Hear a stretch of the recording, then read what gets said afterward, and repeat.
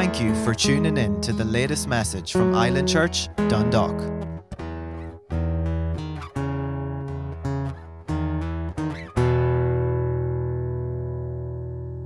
You know, what grabbed me about this probably was this scripture here. God was in Christ, reconciling the world to himself. Let's just pray. Father, I know I've prepared lots of things, I've read lots of scriptures, but Father, I ask you to lead me by your Spirit right now. Thank you, Lord, for the wealth and the beautiful wealth that's in your word, Lord. So I just thank you, Lord, for the grace and the anointing, Lord, to share whatever you desire me to share. In Jesus' name, amen. But this morning, as I was studying over the various scriptures, I felt like God said to me, but the vein that goes through all this subject is the love of God. And he said, talk about the love of God first. So I'm going to just talk about the love of God first, because it's amazing, even the scriptures that talk about the love of God are talking about, you know, for example, God so loved the world that what did he do? He gave his son. Well, who was the son? The son was Jesus, but Jesus was the Messiah. So let's look at some of those scriptures and then we'll get on. Where I'd like to get to tonight, maybe we won't get there, but where I would like to get to is get to the stage where Jesus has ascended back into heaven and is seated at the right hand of the Father. And then the Apostle Paul, in his letters to the various churches, starts to expound a revelation of Christ that the Old Testament saints didn't have. It's called the mystery of the gospel, or the mystery of Christ in you. And I'd love to get to that place. So we'll see if we get there. We'll probably delve into Ephesians and Colossians and some amazing scriptures in there. But I think the most important thing I want us to see is our position, our identity. And our position and our identity, sometimes we don't really see ourselves properly, because our identity is in Christ. Paul the Apostle, I remember reading this many years ago, and I didn't really understand the depths of it. But Paul says, I no longer live, but Christ lives. I think I mentioned this last time. But it's such a powerful truth. He said things like, our life is hidden with Christ in God. That's some statement. Our life is hidden with Christ in God. And then he says things like, I was crucified with Christ, buried in baptism, and risen to new life in Christ. So Paul saw himself as a new creature, as a new person. But the life of that new person was in Christ. I don't know about you guys, but, this is, in a sense, it's taken me all these years to kind of even delve into a subject like this, because it's so vast, it's so deep, and it's so beautiful. And for me personally, it's just been kind of another layer of the love of God, seeing the love of God. Seeing the preparation, you know, for thousands of years, the Old Testament prophets talked about this coming Messiah and spoke various things about him. We might look at a few scriptures on that in a few minutes. So you have I don't know, many thousand, well, there's 4,000 years BC of human history. And from Moses and the first 5 books of the Bible, right through the prophets and the Psalms, the Messiah is put in there. Things about the Messiah is placed in the various prophecies. And, I read recently that most scholars say there's definitely 300 plus prophecies just about the Messiah. I think I heard something like 1,700 prophecies, or maybe there's more than that, in the Old Testament talking about the future. But just about the Messiah, there's at least 300, 350. One guy believes that there's 450. Now, I just spent a little bit of time over the last few weeks, finding some of them prophecies. And we'll look at some of those scriptures in a minute. But let's just go back, because the vein, remember what I said a minute ago, the vein that goes through this whole thing is the love of God. Amen. And the love of God started even before he created man, I think. But it certainly was evident in God's response to the fall of the man he's just after creating. He's just after creating man in his own image and likeness. No other creature in the universe like man. Amen. And then man falls because of disobedience, and immediately God starts, you see the messianic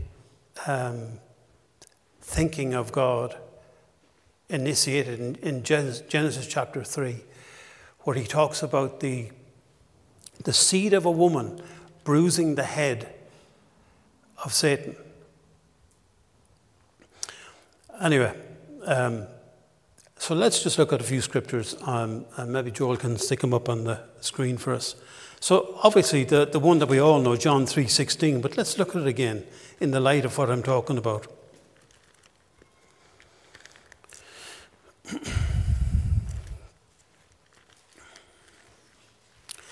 Every time, it's amazing, like scriptures like this, you say, well, everybody knows that one. But there's depths in there that 40 years later, you're still seeing a depth. I see a depth to this scripture even now that I didn't see before. Anyway, God so loved, God in this manner, in this way, loved the world, that he gave his only begotten Son, that whosoever believes in him should not perish but have everlasting life. Of course, in the last few months, because I realized the preparation of the Christ in the Old Testament, that he's talking about the Christ here. God so loved the world that he gave his only begotten Son. Now, the Old Testament saints were expecting a Christ to come to save the people. But what they didn't know is, or at least I'm not sure, because I haven't studied it well enough yet, but it was the Son of God. God so loved the world that he gave his only begotten Son, that whoever believes in him should not perish but have everlasting life. Look in Titus chapter 3.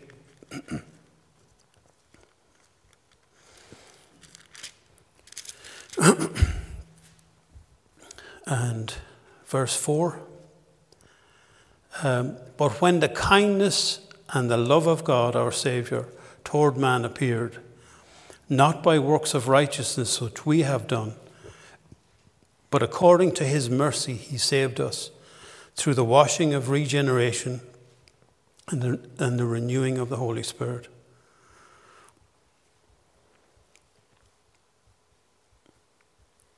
When the kindness and the love of God our Saviour toward man appeared, not by works of righteousness which we have done, but according to his mercy he saved us. His mercy, his love was the motive to save us. Let's look at another one, Romans 5:8.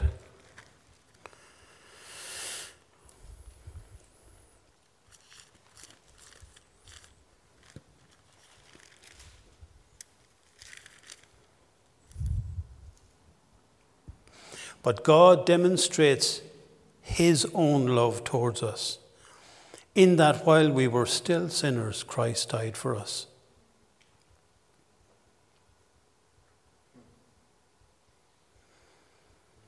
much more than having been justified by his blood, we shall be saved from wrath through him. He demonstrates his own love. While we were still sinners, wow, that's a mouthful, Christ died for us.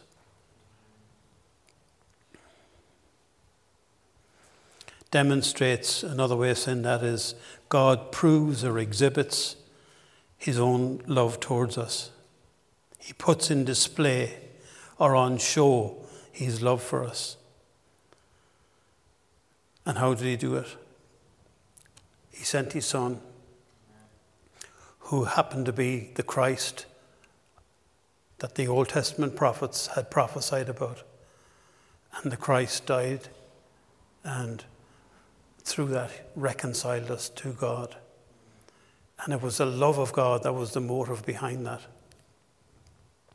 Let's look at another one.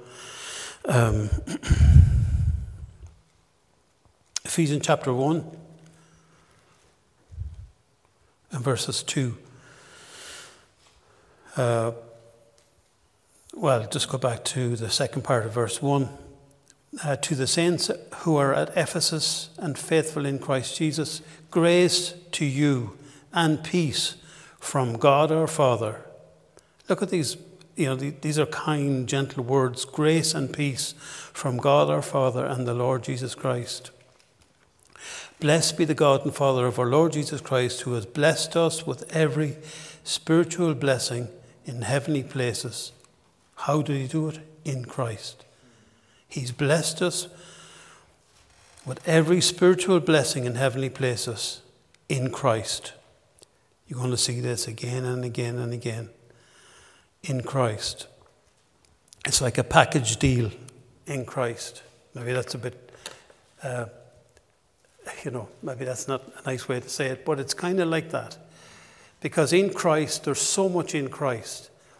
And we were placed in Christ. And we're going to see in a minute how we were placed in Christ. We were placed in Christ because God gave us, he gave us in Romans it says, there's none righteous, no, not one. All mankind was designated sinners, fallen short of the glory of God, no hope in this world. And then in steps Christ.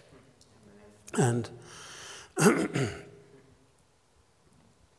what Christ provided for us, and this is important, he provided a death for us, a burial. That was for the old me. And then he rose from the dead and he provided for us a resurrection to a new life. That's why the scripture says we're new creatures in Christ. We're new creatures because when Jesus rose from the dead, I identify myself in him. So we identify ourselves in Jesus in all those stages, in his death and burial. That's why when we're baptized in the sea, we go down into the water. It's a symbol of our death in Christ. I've identified myself in Christ. He died and was buried, and I was in there with him. But when he rose from the dead, I was in there too. And that's why he says, we are seated in Christ, far above principality and power and might and dominion and every name that's named, in heavenly places at the right-hand side of the Father. That's where our position is. I'm still trying to get my head around what that means. But I know this much. The salvation that Jesus wrought was not a sort of a sideline thing. It was the main act. And it goes further than that because he places in Christ. Like he says things like when Christ appears, we'll appear with him also. We're with him forever.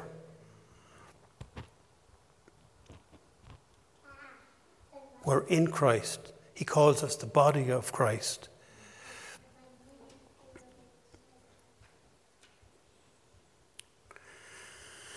I'm nearly scared to say some of the things that I see in that until I search the scripture more. But it's just really beautiful. It's so intimate how God has brought us into himself. Jesus made statements in the Gospel of John. He talks about I and the Father and me, and you and me. You know, it's almost like he's put us in the same world. Of course, we're the family of God. Well, that's not just a kind of a, we're family, like we're buds, No, he's put us in the family. We're in Christ. That's just amazing. So verse 3 says, "Blessed be the God and Father of our Lord Jesus Christ." Another thing that struck me in this study is the involvement of the Father. Not just Jesus obeying the Father to come, but the Father's intent and plan behind the whole thing. Blessed be the God and Father of our Lord Jesus Christ, who has blessed us with every spiritual blessing in heavenly places. It's the Father who has blessed us with every spiritual blessing in heavenly places. And he did it through his Son, Jesus Christ. Just as he chose us in him before the foundation of the world. That is amazing. God chose us in Christ before the foundation of the world. That's amazing.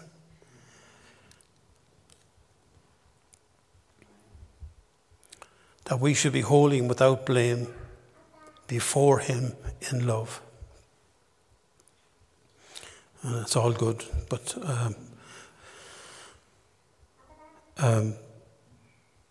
2 Corinthians 5:19.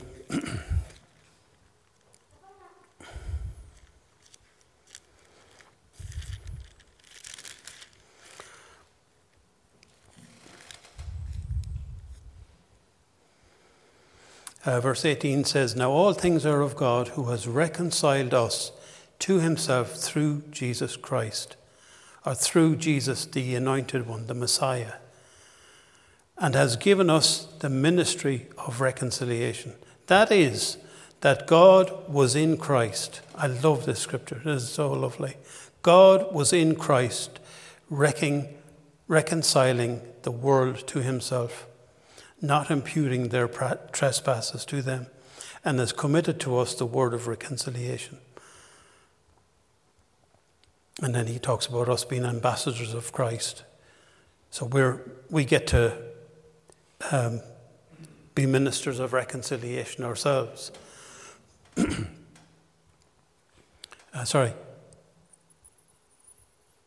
And has given us the ministry of reconciliation. That is, God was in Christ reconciling the world. So God was doing the reconciling through Jesus. And then he gives us the ministry of reconciliation. Take the message now of the gospel and tell people and reconcile them to me.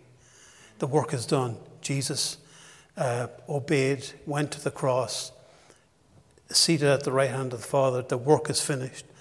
But now our job is to go and reconcile with the message. Take the message and reconcile men to God. The second part of verse 19 says, "And committed to us the word of reconciliation." 1 John 4, 9 and 10.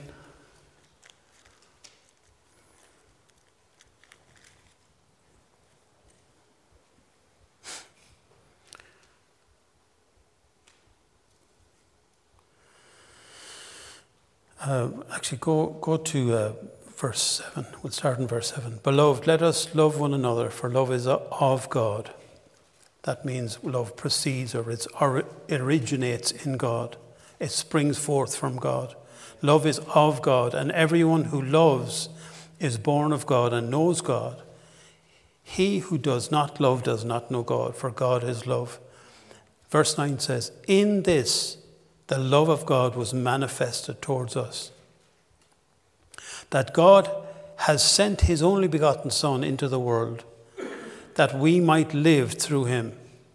And this is love, not that we loved God, but that he loved us and sent his Son to be a propitiation for our sins." That word means to be a full price. The total price, the full price. Jesus didn't have to do the job. He paid the full price. Amen. His blood was sufficient.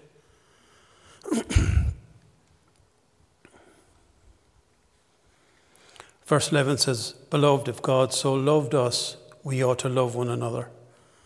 You know, it's always the reason why we love other people.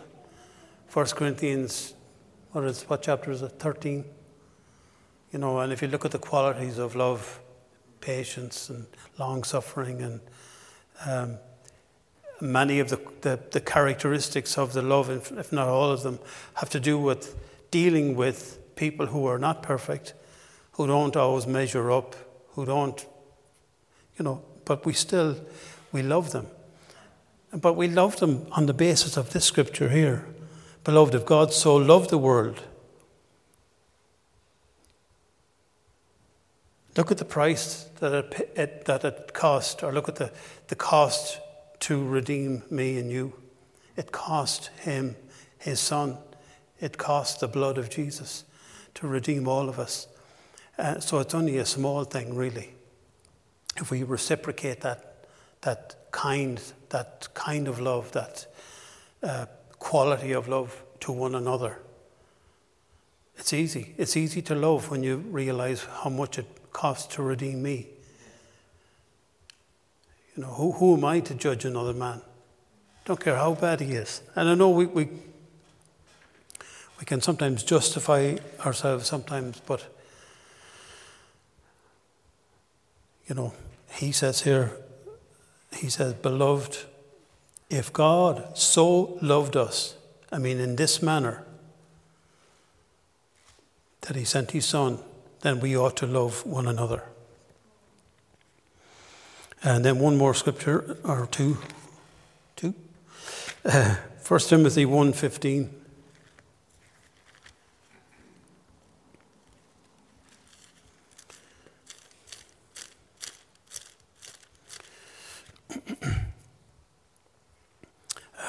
This is a faithful saying and worthy of all acceptance, that Christ Jesus came into the world to save sinners, of whom I am the chief.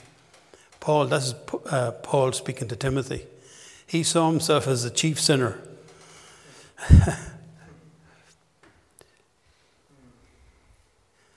Anyway, for this is a faithful saying, worthy of all acceptance, that Christ Jesus came into the world to save sinners. And one more scripture, 1 John 3:1.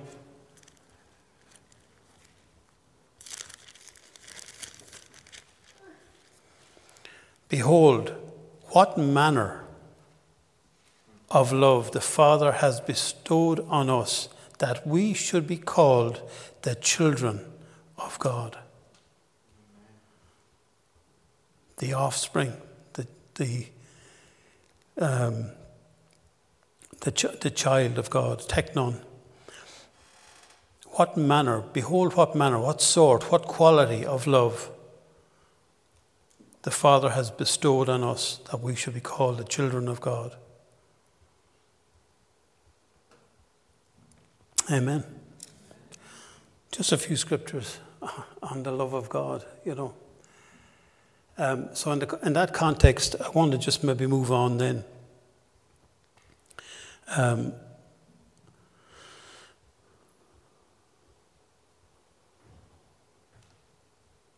Going back to what we said, God was in Christ. And that was in 2 Corinthians 5:19, I mentioned a second ago. God was in Christ, reconciling the world to himself. So let's just move on and let's talk about Christ again for a minute. So the last time we talked, we mentioned how the prophets had prophesied, and then in a little manger in Bethlehem, a baby was born to a virgin, which was one of the prophets had said that. I think it's in Micah. And And Jesus was born. And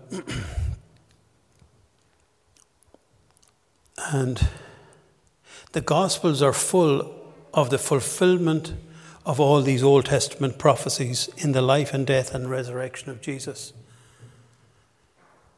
And it's a fascinating just to read through the Gospels again and see all the times that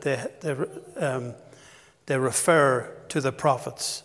They refer to the Old Testament prophecies about the Messiah and how they're fulfilled in the Gospels. It's just an amazing read. It's only recently it's really struck me. I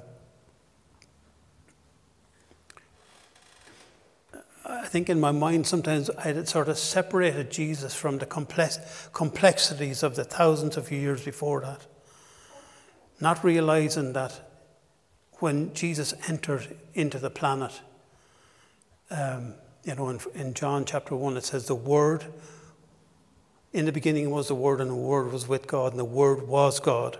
And then in verse 14 of John chapter 1 it says, and the Word was made flesh and dwelt amongst us.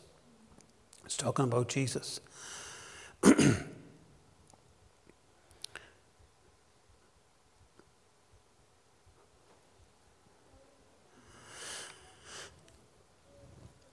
Actually, let's just go to John chapter 1 and look at that for a second.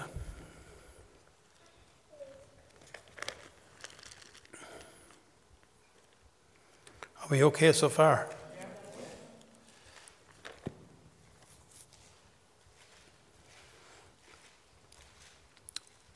Verse 1 says, in the beginning was the Word, and the Word was with God, and the Word was God.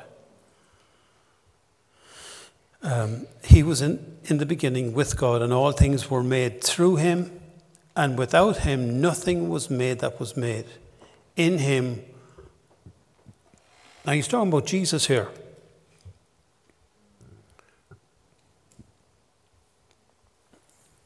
Jesus,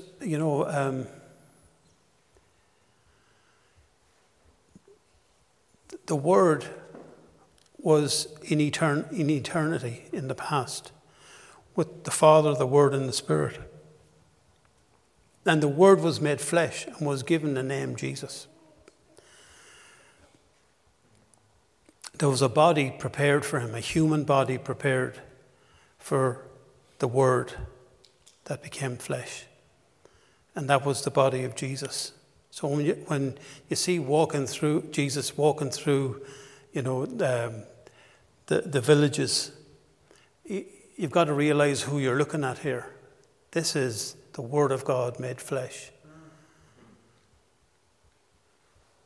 This is not just some upstart preacher, a sort of a sideline event. This is the main event.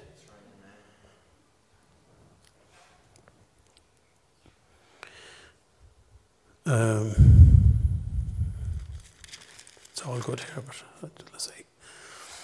Verse 14, and the Word became flesh and dwelt amongst us, and we beheld his glory, the glory as the only begotten of the Father, full of grace and truth.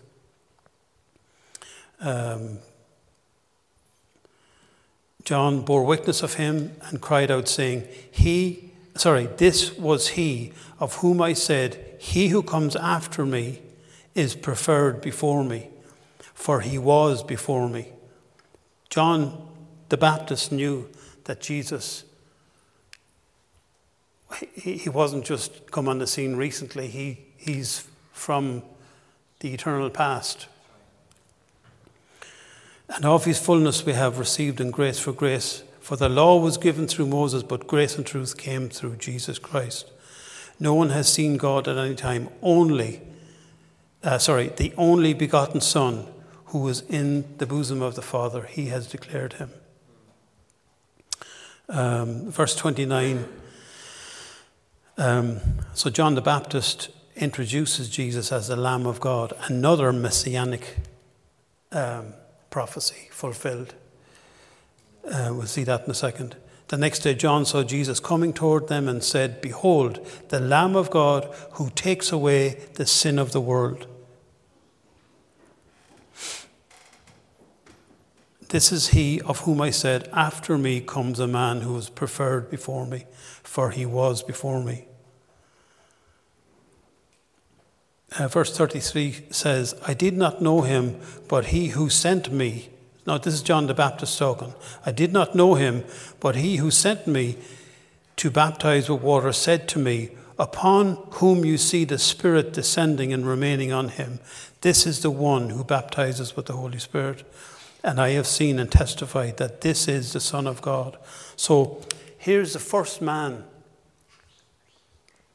Actually, that's not correct, because when Jesus was born, you had a few old folk, the prophetess Anna and I can't remember, Zachariah, who already prophesied over Jesus at his birth. They saw this is the promised Messiah. They knew from the Old Testament scriptures that this is this baby, this is the one. This is the one we've been waiting for. But now here's John the Baptist's turn. And he's identifying Jesus as the Lamb of God, the Son of God, the one who takes away the sins of the world. He also now is testifying, this is the Messiah. This is the one that I was sent. My ministry was to prepare the way for him. And here he is. This is him. And he pointed, he said, this is the Messiah, the Lamb of God, the Son of God.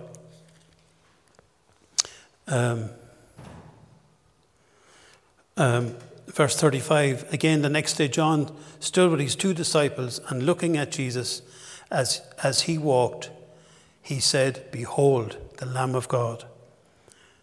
John the Baptist said to his own disciples, look, this is him, the Lamb of God. Down as verse 41. Let's see now.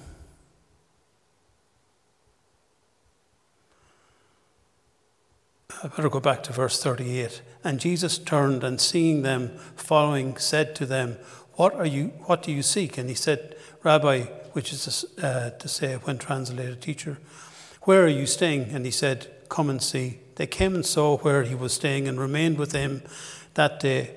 It was about the 10th hour. One of the 2 who heard John speak and followed him was Andrew, Simon Peter's brother. He first found his own brother Simon and said to him, so now here we go. Another guy testifies that Jesus is the Messiah. We have found the Messiah, which is translated Christ.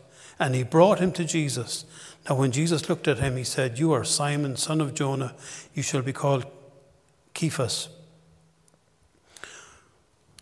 What I'm trying to show you here is that from this moment on, Jesus again and again and again and again is seen or is shown to be the promised Messiah, the Christ, and happens again and again. Down in verse 48, Nathanael said to him, how do you know me? Jesus answered and said, before Philip called you, you were under the fig tree. I saw you.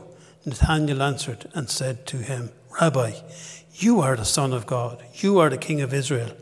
Again, Son of God, King of Israel, ruler of Israel.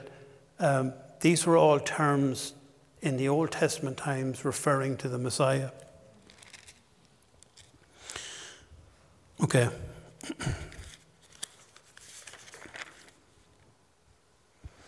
Matthew 16:16. Peter's turn.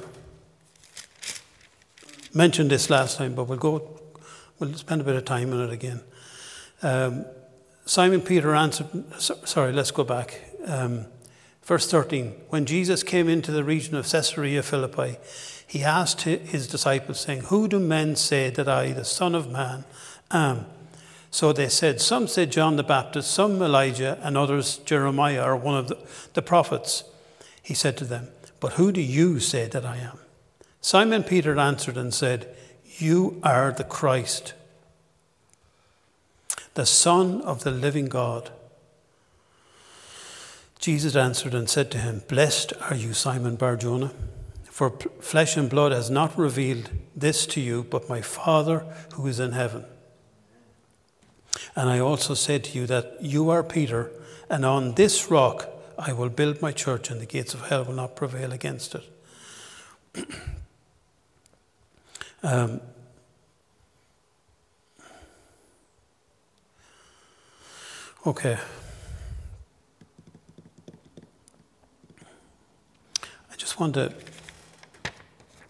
I'm just going to spend a couple of seconds here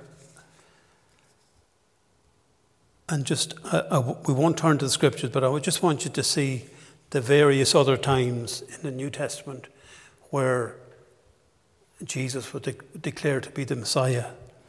The last time we were here, we talked about Luke 4, verse 18 and 19, when Jesus is reading in the synagogue, and he reads from the scroll, remember, in Isaiah 61, and he says, "The Spirit of the Lord is upon me, for he has anointed me to preach the gospel to poor," etc., etc. And then he put the scroll down, he went back and he sat down and he said, "Today this scripture is fulfilled in your ears." Well, everybody knew that was a messianic scripture. That was a scripture about the Messiah. And Isaiah was talking about the Messiah. So for Jesus to say, "Today this scripture is fulfilled in your ears," he was basically saying, "I'm the Messiah."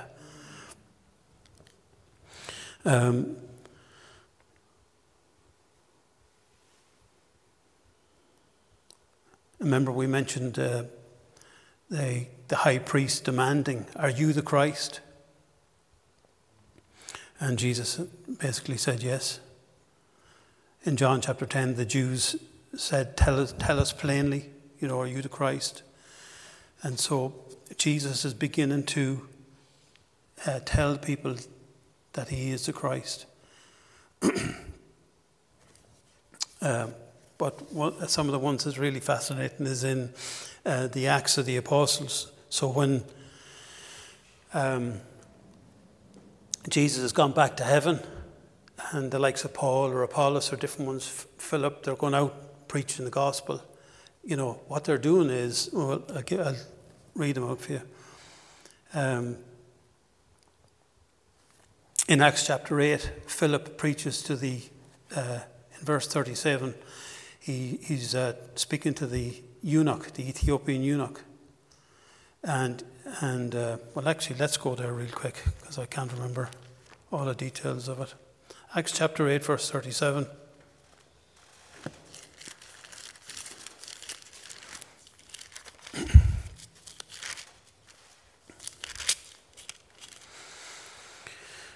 I'm in the right place.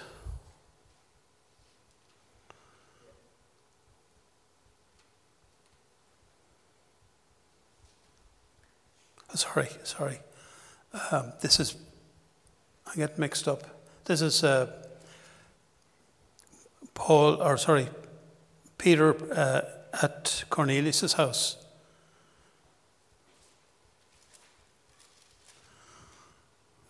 Verse 37. I've got mixed up. Sorry, I'm in the wrong chapter. That would help, okay. So he's speaking to the eunuch, and the eunuch was reading from he was reading the scroll from the prophet Isaiah, and verse 32. And Philip ran up beside him and he says, "Can I help you?" And he said, "How can I understand this unless somebody guides me?" And he's reading, verse 32 says, he was reading this part where it says, "He was led as a sheep to the slaughter, and as a lamb before its shearer is silent, so he opened not his mouth. In his humiliation, his justice was taken away, and who will declare his generation? His life is taken from him." And he says in verse 34, who's he talking about here? Verse 35 says, "Then Philip opened his mouth and beginning at this scripture, preached Jesus to him.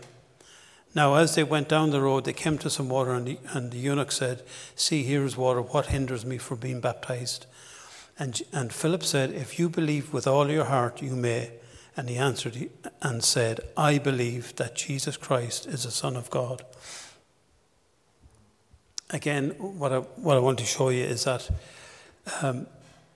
the eunuch was reading a messianic verse from the book of Isaiah, and Philip pointed him to Jesus of Nazareth. It was the man born in Bethlehem called Jesus of Nazareth because he grew up in Nazareth. He is this Messiah that the prophet Isaiah is talking about. Another example of that. Let me just flick through them. So in Acts chapter 9, verse 20 to 22, Paul preaches Christ to the Jews. In chapter 18, verse 28, Apollos vigorously refuted the Jews publicly, showing from the scriptures that Jesus is the Christ. In Acts chapter 17, verses 2 and 3, Paul at Thessalonica, reasoning from the scripture that Jesus is the Christ. In Acts chapter 18, verse 5, Paul at Corinth testified to the Jews that Jesus is the Christ. Can you see the common thread here? In Luke chapter 24, I mentioned this the last day, but will we go there? No, we won't go there.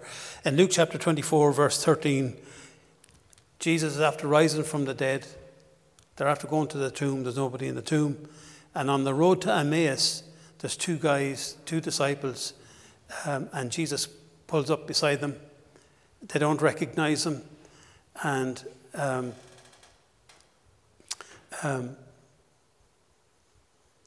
but what it says that eventually they thought that Jesus didn't know, or they thought that Jesus didn't know what had just happened. You know, they didn't know who he was, so they didn't know that, this guy must be a stranger. He doesn't know what's going on here.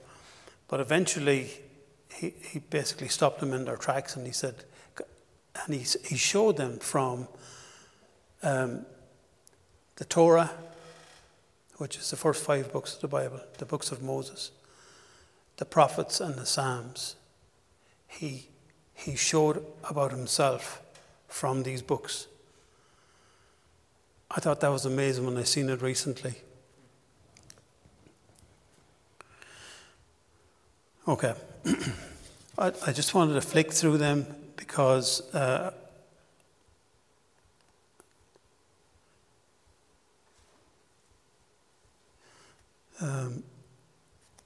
just leave that. Okay.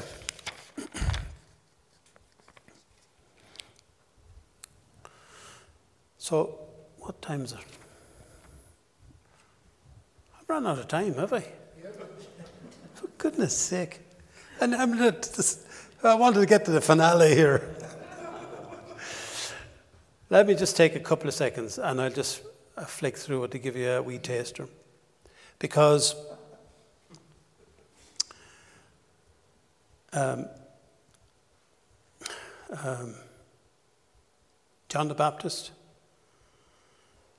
before John the Baptist, John chapter 1, the Word was made flesh and dwelt amongst us, speaking of Jesus.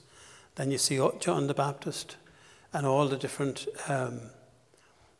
people in the book of Acts, and even Jesus himself, revealing that this man is the Christ. So what I want to move on to, which I'll have to do it another day, is Paul's revelation.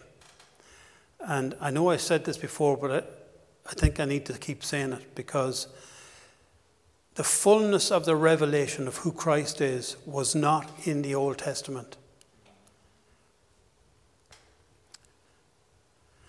And Paul knew, and I haven't got the scripture here, but I'll show it to you maybe the next time. Paul knew that God had given him the task of opening up the mystery. Now, the word mystery is a hidden truth that hasn't been seen before. This hidden truth was unveiled by the Apostle Paul. And it comes out in all the letters, the likes of Ephesians, Colossians, etc., etc.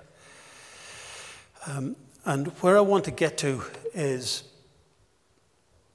what I said to you, I want to show you the scriptures where it talks about us being crucified with Christ, buried in baptism, risen to new life, and now we're in him. So what does that mean then? And the importance of identifying who you really are in Christ. And the scriptures that talk about putting on the new man, putting on Christ. I want to talk about that. Because like in Romans chapter 6, it says, reckon yourselves dead. Present yourselves to God as being alive from the dead. The first part, reckon yourselves dead. So reckon yourselves dead to what? Dead to sin. The old man of sin is dead. So that old man is dead.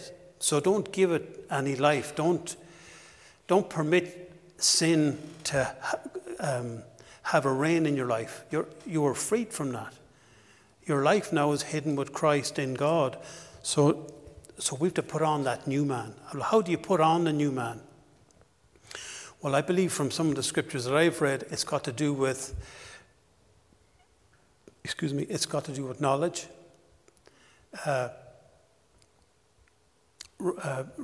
Romans chapter 12, verse 1 and 2, be not conformed to this world, be transformed by the renewing of your mind. Transformed to what? Transformed to who you are in Christ. We're a new creature.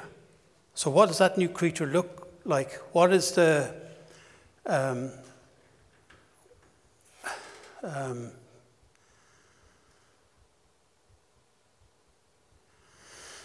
when you talk about putting on the new man, it's talking about clothing yourself. And I was thinking about this a few weeks back, and I was thinking the different times in my life that I have clothed myself for different types of occupations. For example, a few years ago, I was a sales manager for a company in Lisburn. So I clothed myself in the morning, not just with clothes, but with an attitude of mind. I'm a sales manager. When I jumped into that car, when I went to meet a customer, I'm the sales manager for this company in Lisburn. So there was an authority to that. There was a self-image. There was responsibility. When we clothe ourselves with who we are in Christ, it's clothe yourself with who you are in authority. Clothe yourself with the character of God that you represent. He's a God of love, a God of mercy. Do you understand what I'm saying? You're clothing yourself with the identity that you have. But first of all, you've got to find out what that identity is. So as we read the New Testament scriptures, especially the writings of Paul, we see our identity all over the place. And we've got to put that on. We've got to clothe ourselves with that understanding, with that mindset, and with the faith that I'm a new creature in Christ. I'm above and not beneath. I'm a victor in Christ. I'm the head and not the tail. I'm above and not beneath. I'm strong in the Lord and in the power of his might. I'm born of the incorruptible seed of the Word of God. As far as the security of my eternity, it's secure. So that your identity shows you all these things, and we're to clothe ourselves with that. So won't get to that tonight, but something else.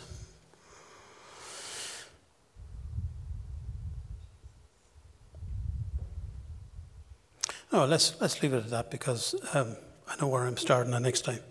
Let's pray. Heavenly Father, I just thank you for the beautiful revelation that's in your word. And I pray, Lord, that we would have grasped some things tonight, and that your word is sown in our hearts, Lord, and from this point we'll be able to add more to it and grow it from here. Thank you for the revelation of who we are in Christ. I pray, Lord, that becomes a powerful revelation in us. And as it says in Philippines, he talks about Christ being magnified in our body. Paul says to live is Christ. That our life would exemplify Christ in us. That we would represent you well, Lord. That you would be glorified in your body. your church. So help us, Lord, and give us revelation on these things in Jesus' name. We thank you for a lovely night in Jesus' name. Amen. We are so glad you could join us for our latest message. We are located right in the centre of the town, and we would love for you to call in and see us. Details are on our website at islandchurchdundalk.ie.